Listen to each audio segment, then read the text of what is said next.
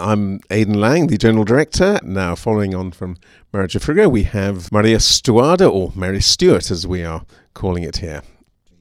Operas get planned some time in advance, but by one of those quirks of happy fortune, all matters Tudor seem to be all the vogue at the moment on television, with Tudors and Rain and Wolf Hall. So we seem to be quite current by programming Mary Stuart at this time. Why are they popular today? There's always been a vogue for historical drama, but Tudor history was, to put it mildly, complicated.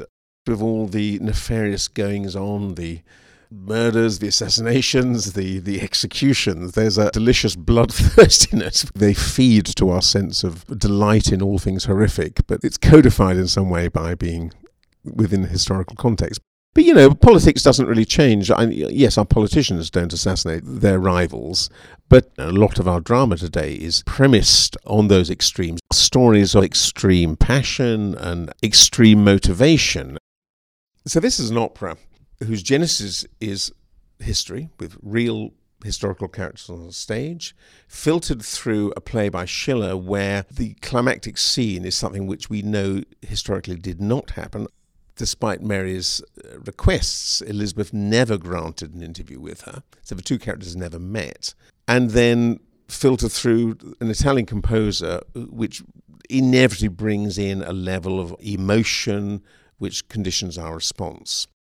Does it matter that this piece is ultimately historically inaccurate, and yet it is a historical opera? I don't think it does. The historical details don't matter because we're not doing history. History is complex and doesn't make cogent drama. The history is fascinating, but if we try to tell it, it would leave the complexity of Figaro far behind. So we get important historical details like the Babington plot in which Mary was compromised, the plot to assassinate Elizabeth, is just thrown away almost in a one-liner. It's not that Donizetti's audience knew their Tudor history, but the intensity of, remember the Babington plot, is enough to spur them to understand that something happened. You don't go to the theatre really for a history lesson. You have a sense of the murkiness of Tudor politics, an intuitive feeling for the importance of the events without the need to know the historical detail. The combination of truth, of strong drama serving up a political debate filtered by introducing an emotional level, which opera inevitably does, I think gives us a beautiful fusion. Mary Stuart brings in two powerful women, two queens, two different faiths, and pits them against each other. So it becomes, at its heart, a very powerful conflict between these two women. The love interest, Leicester, takes a secondary role. We're more used to love being the primary driver. Here, it is a drama of conflict between two strong women. This opera, the emotional appeal lies in the difference in characters between Queen Elizabeth and Mary, Queen of Scots. In this period, Europe was in a state of extreme tension on all fronts. We feel those tensions today in the world we live in. And these were very real threats. Elizabeth's father, Henry VIII, formed the Church of England, a breakaway from the Catholic Church of Rome. It's not just a battle of faiths, it's a battle of faiths locked in with a political battle. The opera works both at the emotional level of the conflict of these two characters, but has a far, far greater significance and a resonance. And I think today that resonance carries forward. Countries and the ideology ruling that country goes beyond its national borders, and we only need to look to Syria to see that in practice today. So politics and drama, and politics feeding the drama, is intensely potent. It came a bit of a shock the first time I looked at this piece seriously as a Brit, to see our glorious Queen Elizabeth portrayed in such a strident and unsympathetic manner. But of course it makes logical sense from the point of view of the creators of this piece. We are used to glorifying Elizabeth as the patron of Shakespeare, the defender of the country from the Spanish Armada. And what this play and this opera cause one to do is to look at it from the outside point of view, from the European standpoint. So it's hardly surprising that to a Catholic Italian, the Catholic Mary, Queen of Scots, Mary Stuart, is perceived as the sympathetic character. Any drama is based on conflict. There's two sides to every coin. There is not necessarily a good guy and a bad guy. What this drama does is actually present both sides. Elizabeth had very pressing needs to behave in the way she did, and she sat on the Mary question for 19 years. This was not a spur-of-a-moment decision. Mary was far from blameless herself. She was complicit in her husband's death. She was, in all probability, involved from her prison in a plot to assassinate Elizabeth. Elizabeth didn't want to bring about the execution of her cousin, but Elizabeth is surrounded by courtiers who remind her of her duty as a monarch as opposed to her feelings as a human being. And again, that's an eternal and highly potent part of any great drama, the conflict between duty and one's own personal feelings. Elizabeth there's a side of her which is a tragic character because she cannot do what she would want to do. From Mary's perspective, it's an extraordinary life she had.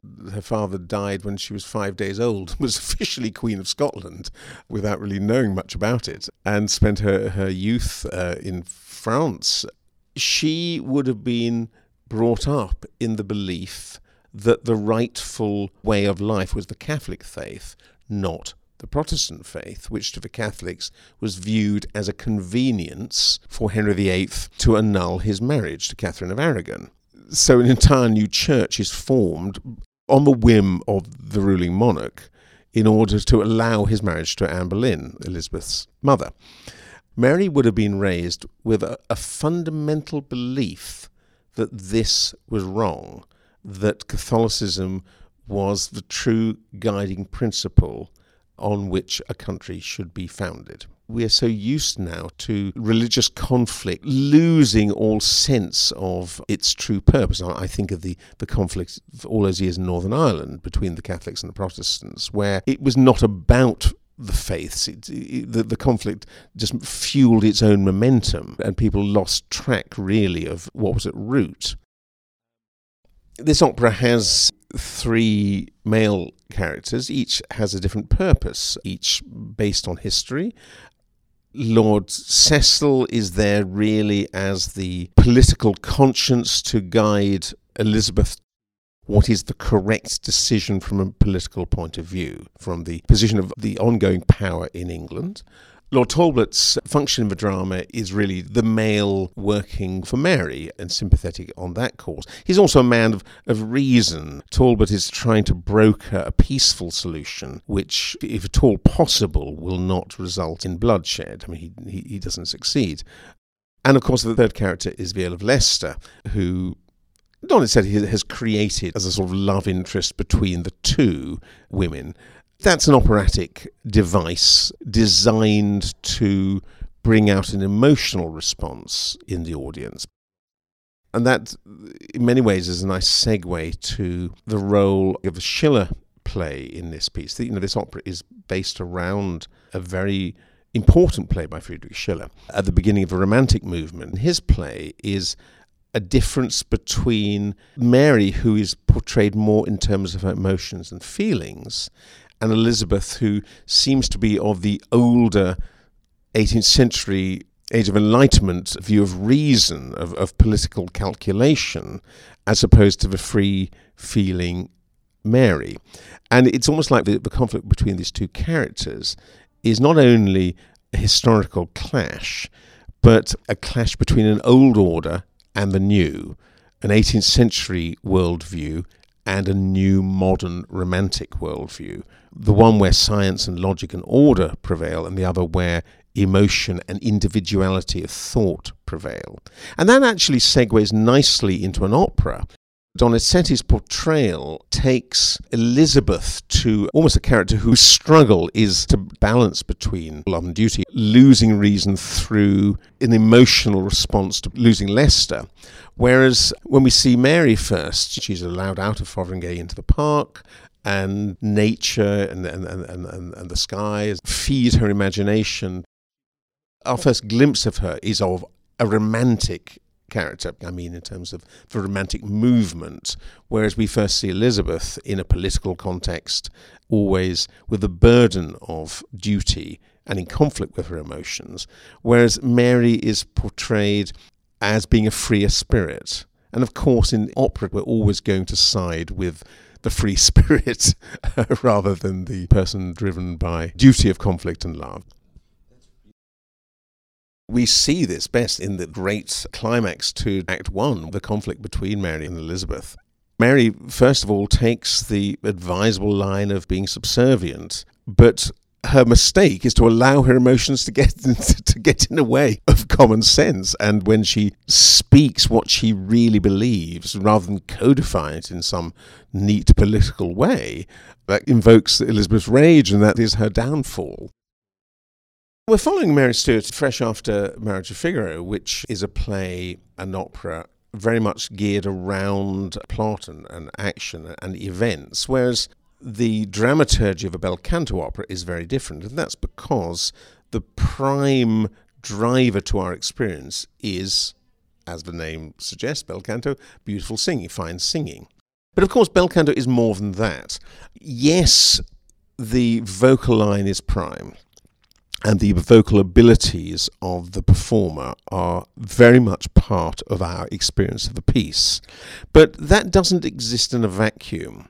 The vocal writing and the way it is carried out by the performer is part of a musicodramatic idea. The act of singing, the intensity, the visceral appeal of singing is designed to heighten the dramatic moment.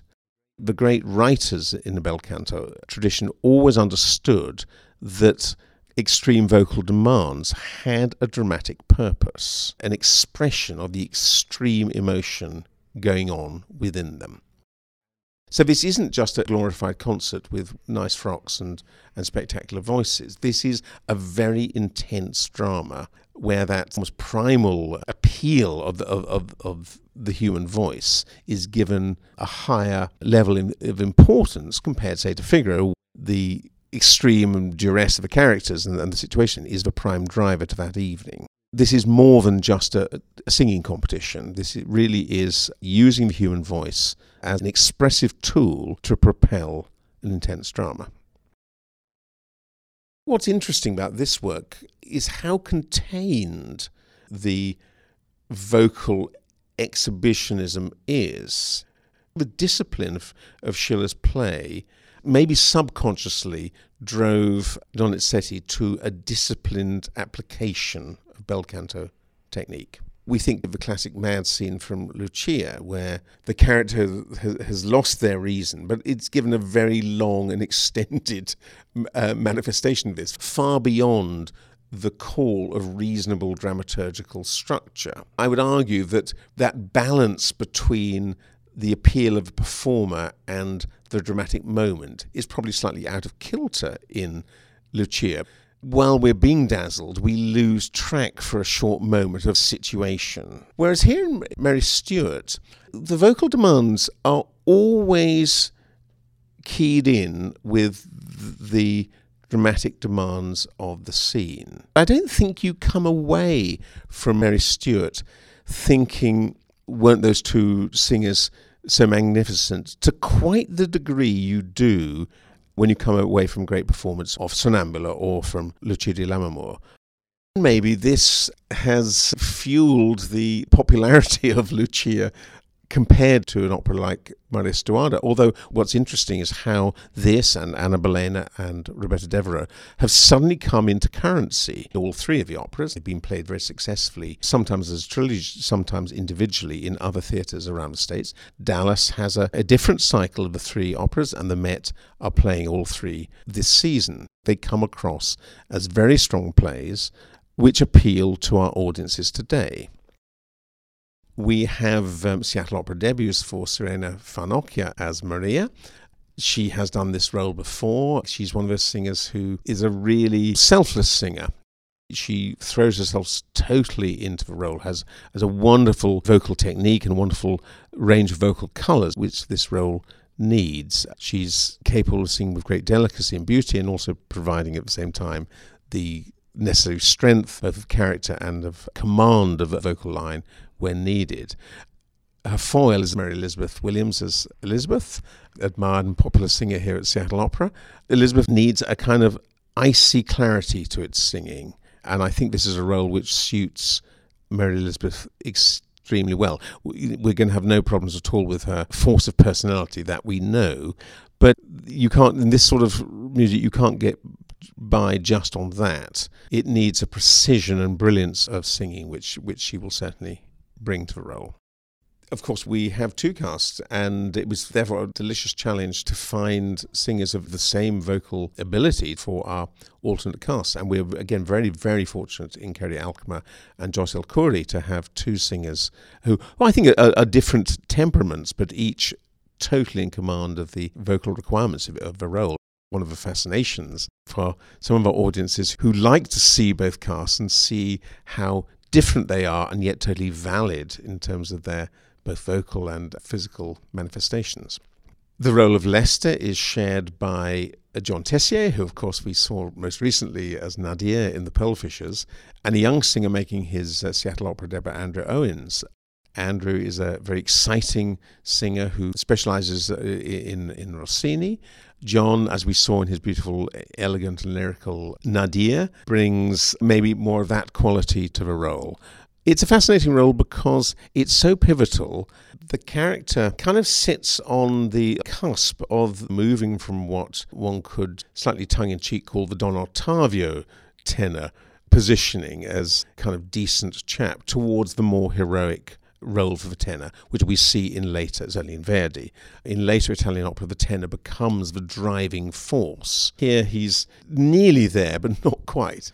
The other two male roles, Michael Todd Simpson playing Lord Cecil, was last seen with us in The Consul.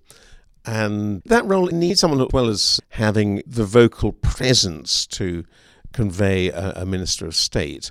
Also, the character is wily and clever and therefore requires a singer who is alert to the textual nuances in order to bring out intent of a character with relatively limited vocal opportunity. Lord Talbot, played by Weston Hurt, we saw earlier this year as Nabucco, requires singing, maybe slightly more gentle singing, more use of legato, and also a more sympathetic character, one who's playing a fine line politically in the political chess game, which is this piece. It's always a great pleasure to welcome back Carlo Montanaro. This music is in his blood, as we saw from Nabucco. He understands the pulse of a drama. He's very much what I call a singer's conductor, by which I mean that he finds a beautiful balance between accompanying, allowing the individuality of a singer, and yet being there to support them. I know all the singers really enjoyed working with him in Nabucco. An unexpected plus out of that configuration we did with Nabucco, by placing the singers forward and the orchestra behind, was to see how a conductor really molds a performance. So you could see very clearly how he accompanies. He brings his incredible enthusiasm and passion to it, but that doesn't get in the way, and is actually always serving the drama and serving the vocal line. We made the decision not to create a new Seattle Opera production of this work, but to rent one. This one from Minnesota was not the only one available.